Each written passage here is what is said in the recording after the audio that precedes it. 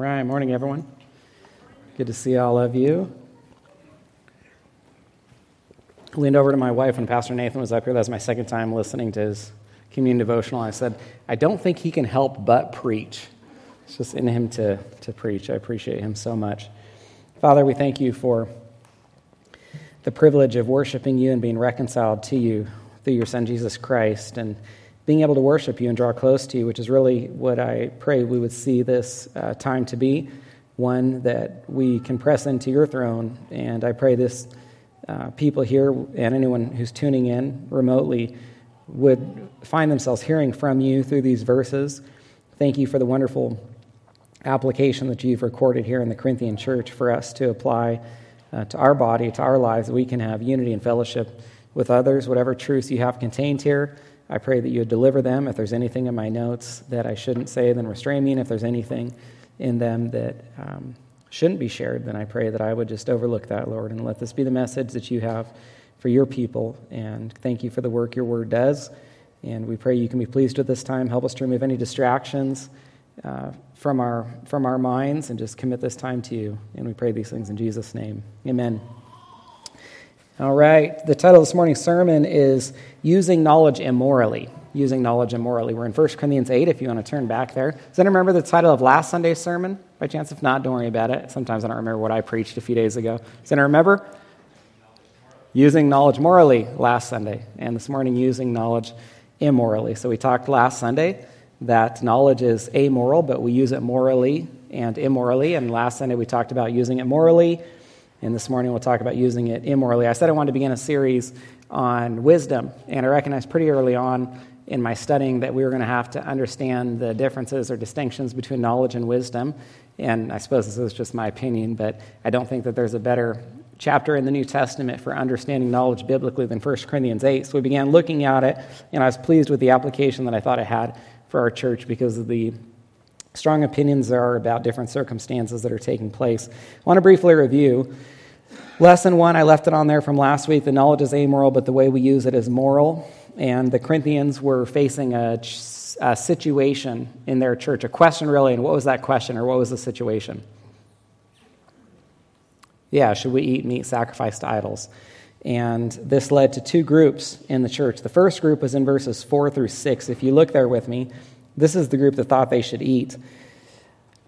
1 Corinthians 8:4, Paul says, "Therefore, as to the eating of food offered to idols, we know that," and just notice the use of the word we there. Paul was in this group. He knew better than anyone that an idol was nothing. It has no real existence and that there is no God but one. Verse 5, "Although there may be so-called gods in heaven or on earth, such as the ones they worship, Zeus or Hermes or Mars, as indeed there are many gods and many lords, yet for us there is one God, the Father, from whom are all things and for whom we exist, and one Lord Jesus Christ, through whom are all things and through whom we exist." And so this first group would say, idols are not real, therefore the things that are offered to them are not really being offered to anything. We can consume that meat that is offered to them. In fact, we can even be better stewards of our finances if we consume this meat because it's being offered at a discount. Now the second group is in verse 7. Paul says, "However, not all possess this knowledge," the knowledge that Paul just discussed in verses 4 through 6, that idols are nothing and that the meat sacrificed to them can be consumed. "But some, through former association with idols, eat food as really offered to an idol, and their conscience, being weak, is defiled." And so the second group would say, "I want nothing to do with this meat because I want nothing to do with idolatry. It's a horrific sin." Many in this group were Gentiles who had previously been worshiping at some of these very temples only months or perhaps weeks earlier. They recognize that God has delivered them from this idolatry. They want absolutely nothing to do with it, including the sacrifices that were given to these idols. And so they say, this meat could be given to us for free and we wouldn't touch it. And they also thought nobody else should touch it either.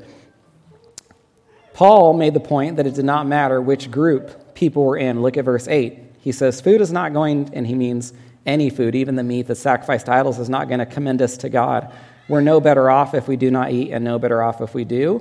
And this gave us lesson 2 last week. Having knowledge doesn't always mean determining who's right and wrong. Paul did not side with anyone. He didn't commend anyone or rebuke anyone else. And so here's the question then. If it's not about who's right and wrong, then what is it about? And he gives the answer if you look back at verse 1. He kind of begins with the answer, which is why we've looked at these verses out of order. I wanted to give you the background, which is in verses 4 through 8, but Paul gives the answer in verse 1. He says, concerning food offered to idols, we know that all of us possess knowledge. This knowledge puffs up, but love builds up. And so that's what it's about. When Paul says love builds up, if it's not about who's right and wrong, it is about love, or it is about loving, or it is about unity, or it is about edification and building each other up. And this verse wonderfully reveals the two ways that knowledge can be used. It reveals how knowledge can be used immorally, which we looked at last week. Knowledge is used immorally we looked at it how it's used morally last week, if it's used lovingly to build up. But we also see in this verse how knowledge is used immorally in the words puffed up. And so last week, knowledge is used morally when combined with love, and now with the words puffs up. This brings us to lesson 4. Knowledge is used immorally when combined with pride. Knowledge is used immorally when it's combined with pride versus being combined with love.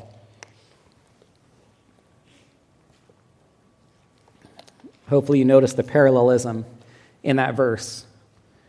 Knowledge puffs up, love builds up. Knowledge puffs up, love builds up. And so it seems to me that knowledge is going to be building up one way or the other. Do you see that? Knowledge is going to be building up. We can either be using that knowledge to build up others, or we can be using the knowledge we have to build up who or whom? Ourselves. That's what Paul's saying. So unfortunately, some of the Corinthians were using their knowledge pridefully to build up themselves. The verse is a little misleading. It almost looks like it says, it does say knowledge puffs up. And so because of that, it almost looks like the verse is saying we should avoid love or avoid knowledge, not pursue it because it's immoral and it's going to lead to pride in your life. But we have to consider this verse in the context of Scripture. And we know that there are plenty of other verses in Scripture that speak positively of pursuing knowledge, that it's not something to be avoided. Proverbs 15:14, the heart of him who has understanding seeks knowledge. Proverbs 18:15, an intelligent heart acquires knowledge, and the ear of the wise seeks knowledge. So if it's not saying that knowledge should be avoided, which it clearly doesn't because so many other places in Scripture present it as something to be pursued, then the question is, what is the verse saying? It's basically important for us to recognize the verse is communicating the warning that knowledge can puff us up or make us proud. And I think it's pretty easy to imagine how this can happen. You have developed some amount of knowledge or familiarity with something, and then you're able to think that you're better than people that don't have this knowledge.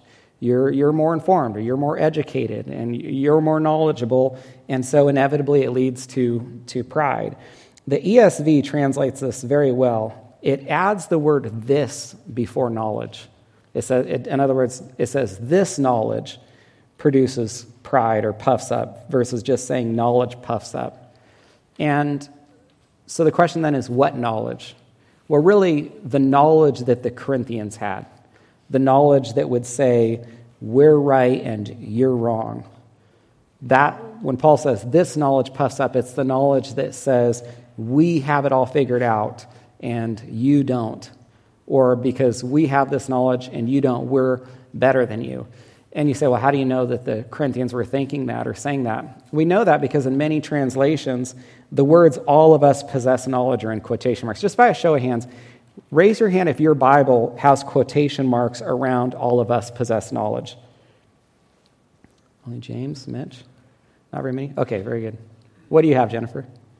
ESV, yeah. So the reason it's in quotation marks is because Paul is quoting them. He's quoting people in the Corinthian church who were saying, all of us possess knowledge. So can you hear the pride behind that? That's what the Corinthians were saying. And Paul's saying, this knowledge that you have, the way that you're using it, is puffing you up. You can hear the pride. And so if we're going to learn from the Corinthians, we should ask ourselves, is knowledge a source of pride for us?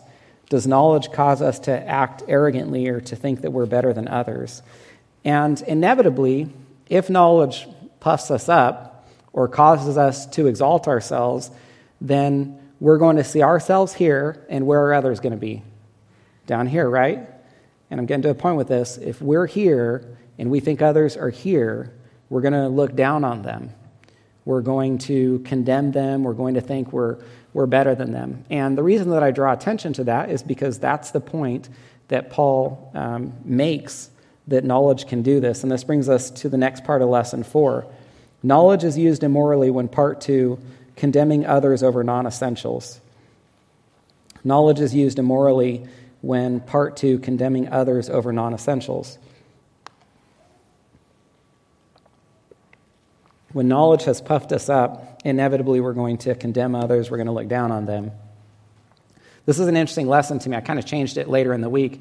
Initially, I had knowledge is used immorally when condemning others, and I didn't have the words over essentials or over non-essentials at the very end of that, but I needed to add that. Why is that? Because there's sometimes we should condemn, correct? There's times we should confront sin. There's times that we have knowledge, and it could be knowledge of something immoral in someone's life, and the loving thing to do is to go to them, or the loving thing to do is to confront them. And so I had to add over non-essentials because there are definitely, the world wants to scream that you never judge anyone and that judging is sinful. But the Bible presents plenty of things that are moral and immoral and that can require confrontation at different times. And so when exactly should we not use our knowledge to condemn others? When it's over something non-essential or when it's over something amoral. Last week, I invited you to see a relationship between 2 chapters, 1 Corinthians 8 and what, kind of almost rolls off your tongue. These 2 chapters go together. 1 Corinthians 8 and what? Romans 14, right? We think of them as companions to each other. In 1 Corinthians 8, they're arguing about food sacrificed to idols. In Romans 14, they're also arguing about food, and they're arguing about days of the week. I want to show you something from Romans 14, if you'll turn there with me. How they were using their knowledge immorally to condemn each other over non-essentials. So one book to the left. I guess it'd be about 10 chapters to the left. To Romans 14.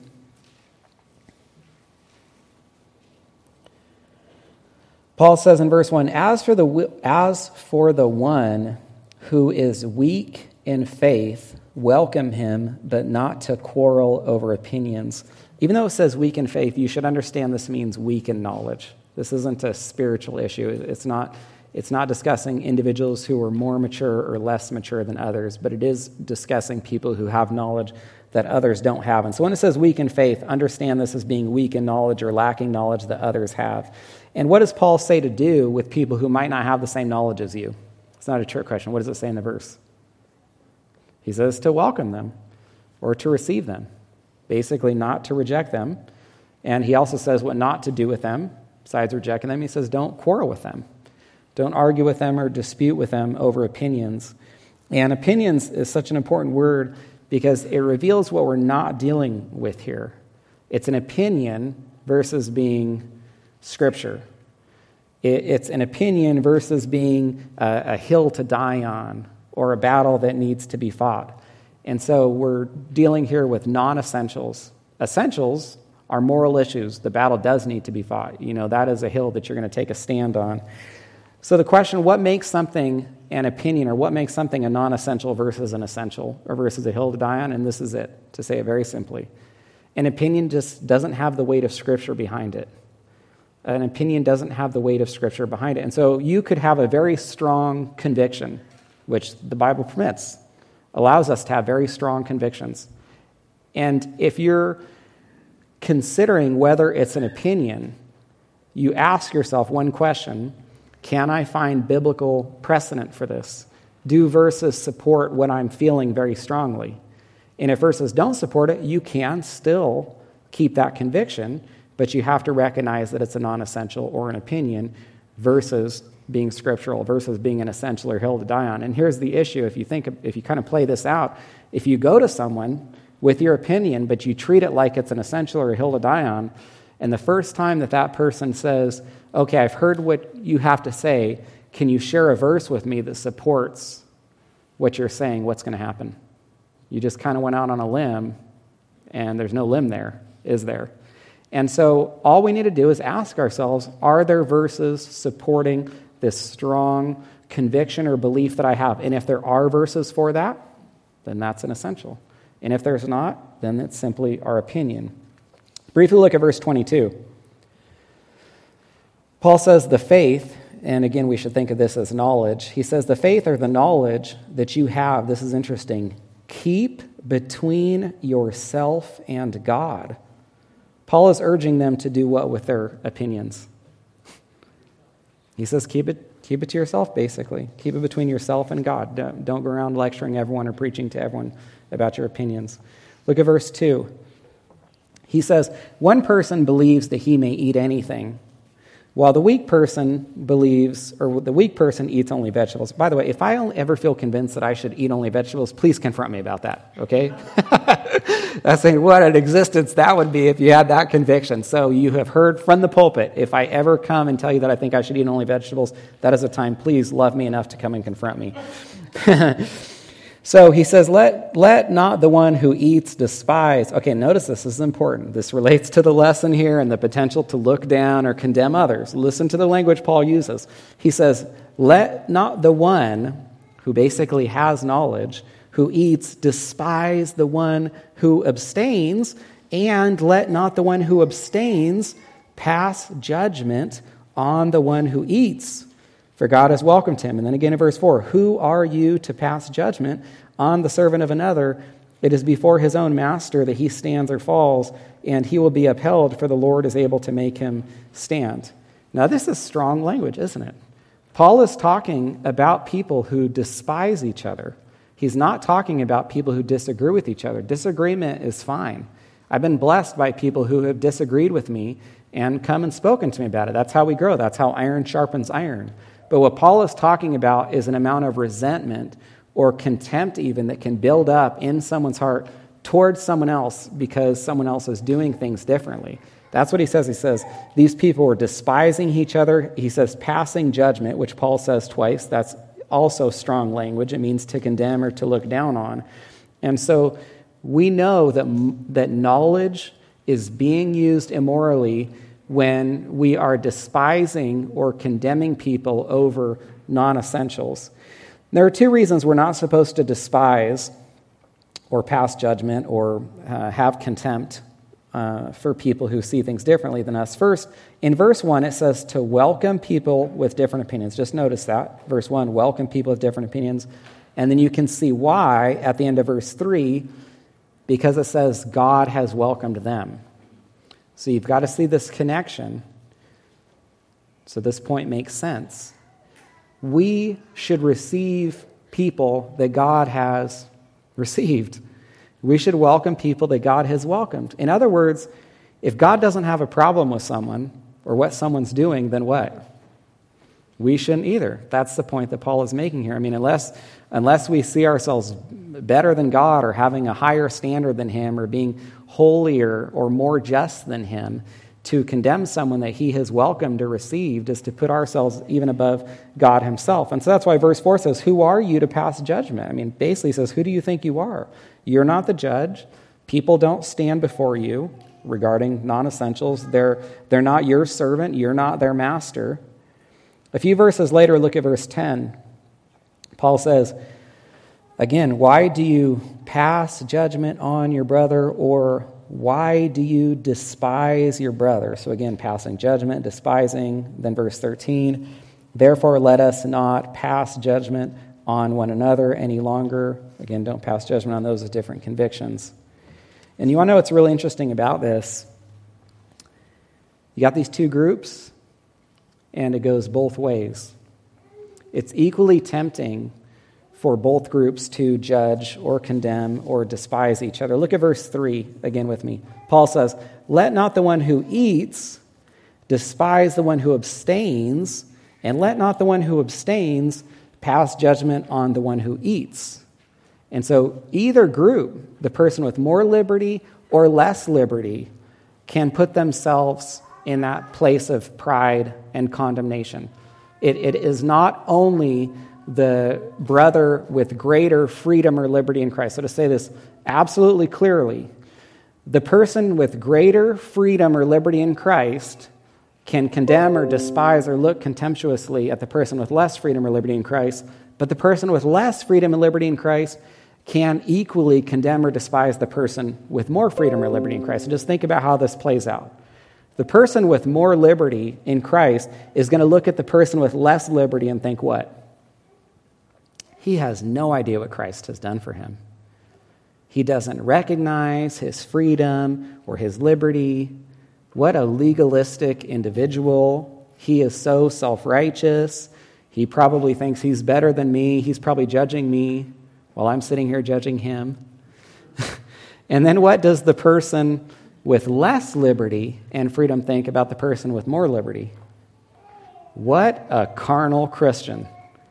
What a compromising individual who has no appreciation whatsoever for holiness. I mean, look at the immoral lifestyle that he or she is leading through those behaviors and actions that he chooses, that no good Christian would ever consider. He or she's probably judging me, again, while I'm sitting here judging him. And so if we're going to learn from the Romans, we should ask ourselves, does our knowledge cause us to condemn or look down on others, or even worse, does the knowledge we have cause us to have any sort of contempt in our hearts for people who feel differently or do things differently than us regarding non-essentials? I mean, it is interesting. You can find places in Scripture that say, do not judge, like throughout Romans 14, and then you can find places in Scripture that command judging. And for the critic that despises God's word, they're going to want to say that there is an inconsistency there or contradiction, and I would not say that at all. It's just an issue of when to judge. There are definitely times to judge. There are times to condemn. There are times to even have contempt for people's actions or behaviors. And then there's other times when we shouldn't condemn. We shouldn't judge. There should be no contempt, even if people are doing things completely different than us. Go ahead and turn back to 1 Corinthians 8. 1 Corinthians 8. Here's the question. What happens when we combine knowledge with pride versus love? So we have these two choices. We can see in the verse, we can combine our knowledge with pride, or we can combine our knowledge with love. And what happens when our knowledge is not combined with love, but it is instead combined with pride? You end up with an individual that sounds like a know-it-all. And that's not my opinion. I'm saying that because that's the point Paul makes in verse 2. Look at 1 Corinthians 8:2 with me. And you know what? Maybe I don't even like the way that I worded that. That's what I would say. I don't want to use language like they, them, as though it doesn't apply to us. When we combine knowledge with pride, and when we don't combine knowledge with love, we sound like know-it-alls. So look at verse 2 with me. Paul says, if anyone imagines that he knows something, he does not yet know as he ought to know. And I love the way this is worded. Notice Paul says imagines he knows something versus what? In other words, when he says imagines he knows something, implies that the person doesn't really know anything, or they think they know everything, or they are a know-it-all versus someone who actually has knowledge. And when people think they know everything, we kind of talked about this before a few weeks ago. When people think they know everything, it's actually evidence of how little they know. And why is that? Because when people develop a considerable amount of knowledge, they come to recognize how much more there is to learn or how much more there is to know. And so they recognize they don't know everything. The only people that really think they know everything are people who just don't know enough yet to know how little they know. Does that make sense? Have you ever noticed that? Especially, it's almost like new Christians or new converts are the only ones who see things so black and white and think that they know everything. Some of the most mature Christians will be some of the fastest people to say, I don't know, and allow some amount of liberty or freedom there. And so really, it's a sign of immaturity. It's an evidence of youthfulness, spiritually speaking, to think that we have everything figured out. People who have knowledge will know that they have so much more to learn and that they're only scratching the surface. Don't miss the connection here to verse 1. The pride and the lack of love, or let me say it like this. Why do we treat people the way we do? Why does a husband treat his wife the way that he does? Or why does a wife treat her husband the way she does? Why do parents treat their children the way they do? Why do children honor or obey their parents or disobey or dishonor their parents? Why are we considered or loving toward others or unloving toward others? All of those are vertical, but I would say all of those things are done because of all those are horizontal, but all those are done because of the vertical. Does that make sense? In other words, a husband treats his wife the way he does not because of his relationship with his wife. I know we tend to think that, and I think this is a very important thing for everyone to understand, that we treat people the way we do, whether it's our spouse, whether it's our children, whether it's our friends, because of our relationships with Christ. Our actions or our relationships with others are primarily outpourings of our relationships with Christ. We act the way we do, we handle things the way we do because of our relationships with Christ. And so if you understand that, then you understand the point that Paul is making here. He's saying that people's pride or their lack of love in the Corinthian church, or could be in our church as well, is an evidence of a spiritual weakness, or it's a symptom of a problem in their relationships with Christ. The pride and lack of love is evidence that they didn't know as much as they thought they knew, and if we knew as much as we thought we did, then, or if we were as mature as we thought we were, then our knowledge would be combined with humility. Our knowledge would be combined with love versus pride. Look what Paul says in verse 3 to help the Corinthians, and I would say all of us have the humility that we should. He says, "But if anyone loves God, he is known by God." And notice the verse 3 starts with the word "but" because Paul's making a contrast here. He's contrasting people in verse 2 with people in verse 3. Verse 3 starts with the word "but" because he's making a contrast. There are those people in verse 2 who imagine they know everything, but don't have love and don't know as much as they think they know. And then there's those in verse 3 who love God and are known by him. So in other words, it's one thing to have knowledge or to know something, but it's another thing entirely to know God and be loved by him. Can people have considerable knowledge and not know God and not be loved by him? Absolutely. I mean, there are some, frankly, brilliant people. Just minds. I remember when I went to an engineering school. I went to Florida Institute of Technology for ROTC because I had an ROTC scholarship and they had a real attractive ROTC program. I wasn't an engineer. It was a big-time science school. I can remember meeting some individuals at Florida Tech that their minds, I just thought they were on another level. I mean, I could barely have a conversation with them. And to be candid, I think sometimes they had trouble having conversations with many people because they really were, it was like another plane how brilliant some of these people were. And many of them could have been, or I suspect many of them were staunch atheists. Some of the staunchest unbelievers you'd ever meet. So people can have great knowledge and not know God and not be loved by him. And that's the point Paul is making. He said the important thing is not how much knowledge you have. The important thing is that you love God and are known by him, that he has a relationship with you, that you have a relationship with him. Warren Wiersbe said this: "A know-it-all attitude is evidence of ignorance. It is possible to grow in knowledge, yet not grow in grace or one's personal relationship with God." To me, that's a staggering warning that we wouldn't want to continue to learn and accumulate knowledge without also growing in the grace or the love and humility that should also come with that knowledge. And that's what Paul was warning about, or saying to the Corinthians, that you have this amount of knowledge, but spiritually speaking, you're not growing equally in your relationships with the Lord, which is what's contributing to this division or this conflict in your church. Now, I want to remind you about something from last week so you can understand what's happening in these verses. We see that there's these two groups.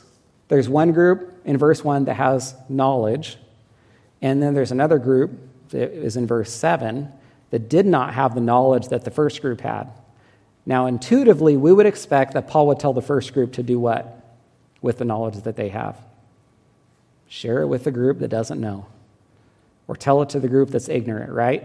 I mean, Paul recognizes, he appreciates this group that I'm in has knowledge and this other group doesn't.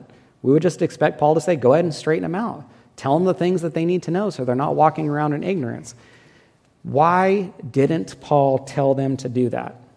To understand that, we have to have an understanding of our consciences. Go ahead and turn to Romans 2.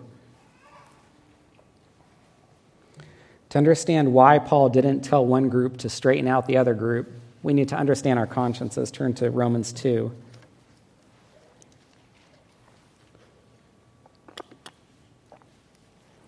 Here's the context, so this makes sense. Paul's talking to Jews. Actually, let me back up a little bit. Paul wants to explain the gospel very clearly. But before he explains it, he wants people to see their need for it. And the only way you see your need for the gospel or for a Savior is if what? You see or recognize your what? Your sinfulness. The only reason you see your need for a Savior is if you know you need to be saved. The only reason you would want the forgiveness that Christ offers is if you know you're a sinner who needs to be forgiven. And so before Paul gives them the gospel, he first reveals their need for the gospel. And so what does he have to do? He has to show them their sinfulness.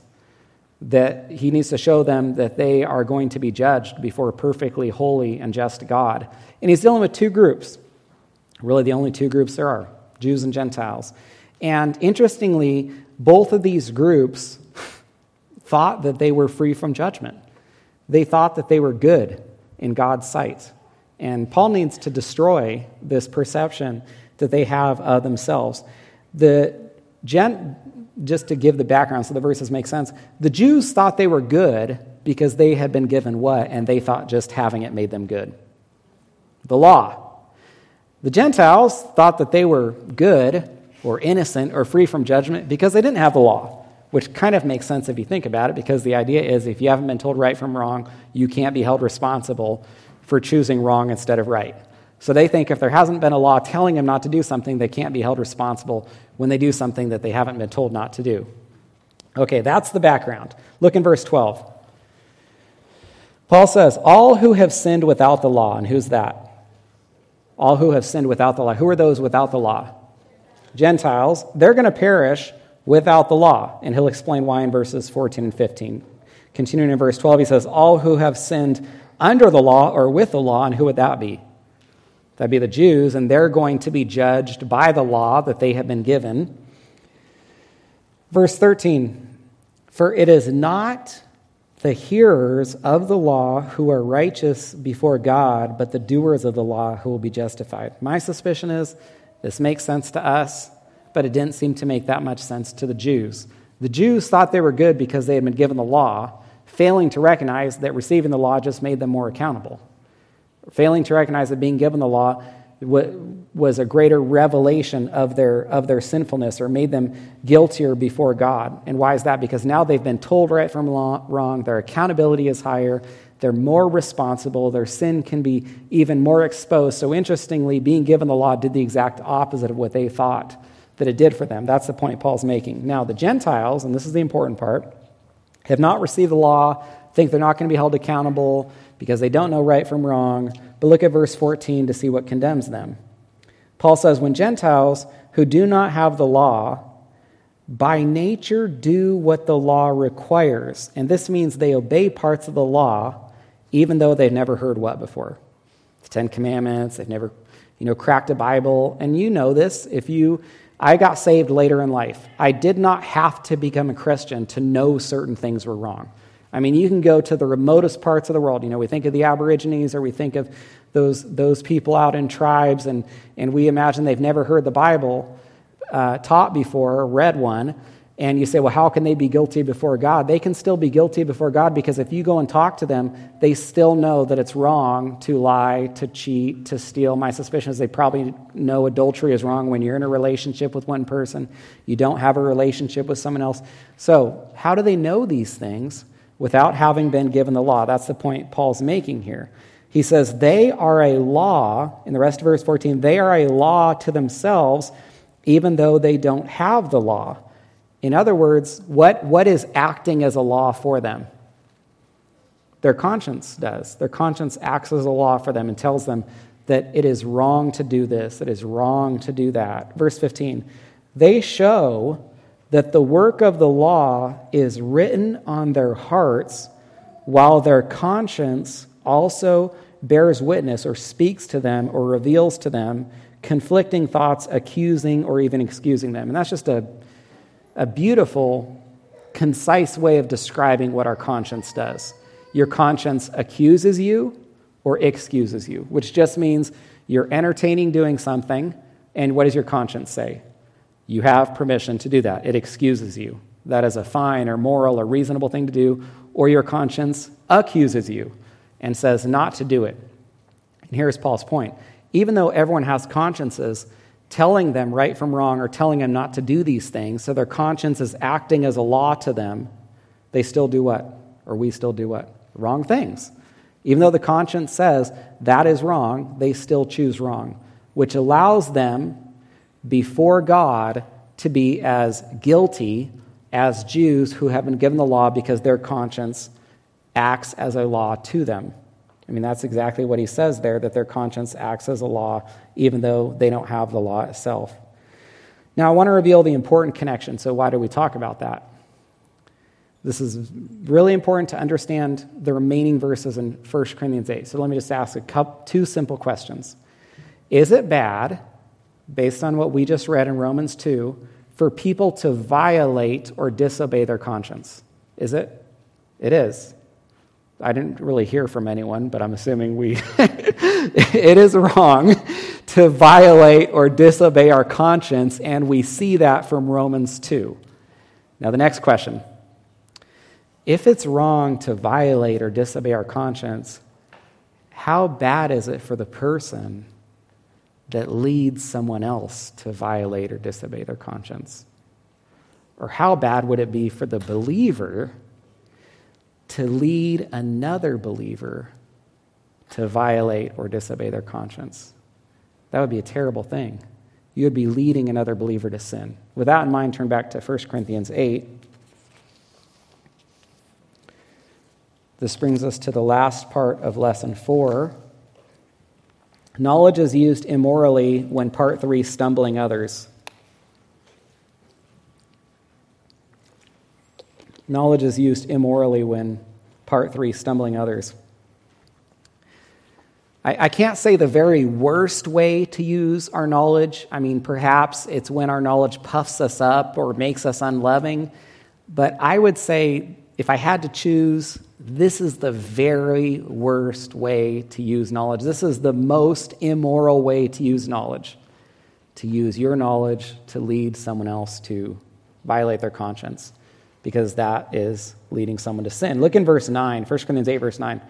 Paul says, take care that this right of yours, so Paul acknowledges that it's someone's right, does not somehow become a stumbling block to the weak. For if anyone sees you who have knowledge eating in an idol's temple, will he not be encouraged? And if his conscience is weak, be encouraged if his conscience is weak to eat food offered to idols. And so you can imagine how this happens. You've got an individual, a believer, let's say a Gentile, a new convert, who's convinced that he should have nothing to do with meat sacrificed to idols. He's been a Christian a short period of time, maybe weeks, maybe months. There are other Christians that he knows, maybe respects greatly, believes are knowledgeable, have walked with the Lord for some period of time. And this young Gentile Christian happens to look over in the temple, maybe it's the temple of an idol that he used to frequent, and he sees a believer there eating some of the food that he's been convinced he shouldn't eat, some of the meat sacrificed to idols. And so his conscience has told him not to do it, but then he says, what? Well, I see this other believer doing it, so it must be okay for me to do it. And then he goes and eats, and then for him, that is sin, because he has disobeyed or violated his conscience. So this is a warning to us against using our knowledge to lead others to sin. Now, it can be a little confusing sometimes. There seems like there's so many different words for sin in the Bible, you can almost say, why don't we just say sin? I mean, why is there transgress, trespass, abomination, iniquity, perversion? They're meaningful words because they all describe different ways of sinning. And another way of sinning is stumbling. Stumbling is when a believer leads another believer to sin by violating or disobeying their conscience. And here's kind of how I would invite you to picture this. The Bible will use verses to cause us to picture believers walking together. I mean, how nice and sweet it is to have fellowship where two believers are going the same direction. So kind of have that image in your mind of believers walking together, but then imagine one of the believers trips the other one, but not physically, spiritually. That's stumbling. And that's what Paul is warning against believers doing to each other in the Corinthian church. And this resolves one of the questions that came up last week. I really wish I could get everything in one sermon. It frustrates me that I'm going through things, and even this week, believe it or not, there's things I have to talk about in the next sermon that I couldn't do in this sermon. I wish I could put it all in one sermon. It'd be like a 3 or 4 hour sermon is what it feels like. And maybe that wouldn't be long enough, and then I'd introduce other things and feel like it'd have to be 8 hours long. So at least we're able to resolve one of the questions that came up last week, which is, why didn't Paul tell the group with more knowledge to share that knowledge with the group with less knowledge? Because Paul knew that he could be encouraging one group to lead the other group to violate or disobey their conscience, and that would be a terrible thing. And so he told them, keep your knowledge to yourself. Don't force it or push it on anyone else. And this is really important for us to understand because we tend to think that if we can get people to do things that their conscience forbids them from doing, that we've done a good thing, that it's almost a victory because we've helped them recognize their freedom and liberty in Christ. And Paul says it's not a victory, it's a failure. You've done the opposite of something good. You've done something bad. When we get people to do things that their conscience forbids, those aren't things that they should be doing. Those are things that they shouldn't be doing. Now, I want to conclude with this. The theme of the sermon is using our knowledge immorally. And whenever we use our knowledge immorally, it seems to stem from pride, which is why I think Paul began this chapter with a discussion of pride. And Paul wants to prevent the Corinthians from being prideful. And so early on in the chapter, he gave them a really great reason to not be prideful. And I think it's a really great reason for us not to be prideful too. Go ahead and I hope it can humble all of us. Look back at verse 3. Paul says, if anyone loves God, it's because he is known by God. If anyone loves God or has a relationship with God, it's because God has a relationship with him or God knew him first. So in other words, it's communicating one of the truths that removes really all pride associated with our relationships with Christ. That it's not something we did or that we initiated, that God was the initiator, that God was the one who sought us out. I mean, kind of think of the parable of the lost coin. Does the lost coin just kind of get up on its side and roll back to its master? Does the lost sheep just find his way back to the shepherd? Someone could say, well, what about, that's Luke 15 with the parable of the prodigal son, and the prodigal son did find his way home. Why did the prodigal son find his way home? Because he was a son, right? That's the point. The believers do not commit apostasy. Christians don't lose their salvation. Those ones that backslide like the prodigal son did do return. I hope that might be a great encouragement for parents who have children that are Christians, that they will return if they are born again, if they have been saved. But the main point that I want us to consider, because I think this is what Paul was communicating to the Corinthians to help them be humble, is you did not choose God. John 15:16, you did not choose me, I chose you. It's not that we loved God, it's that he loved us. 1 John 4:10, and this is love, not that we have loved God, but that he loved us. Or basically, we have a relationship with God because he first chose to have a relationship with us. Romans 5:8, God shows his love for us in that while we were still sinners, Christ died for us. And if we keep this in mind, it prevents pride and it produces humility, and here's why. Regardless of how much knowledge you have, when you recognize that God was the initiator, that he sought you out, that he pursued you, then this communicates that you're no better than anyone else, regardless of how much knowledge you have or don't have. That basically, you're just another wretched sinner that God set his love or affection on, that he chose for salvation. And to me, what is more humbling than that? That takes the most knowledgeable, brilliant mind and just puts them right on par with what? The lowest, most wretched sinner, and just helps all of us, regardless of how much we know, be humbled by the grace and love of our Lord. And if we can keep that in mind, I think it'll purge our lives of pride, and it'll allow us to operate with the kind of humility and love that Paul wanted to see for the Corinthians. Father, we thank you for that truth, that reality that you saved us, that you sought us out, that you found us lost and in our sins. And so any amount of knowledge that we might ever accumulate in our lives, I pray we can keep this truth in mind so that we can be humble, so that we can be loving, that our lives would be free from pride. And I just thank you for the teaching we received this morning. Let us not just be hearers, but also doers of your word. We pray these things in Jesus' name. Amen.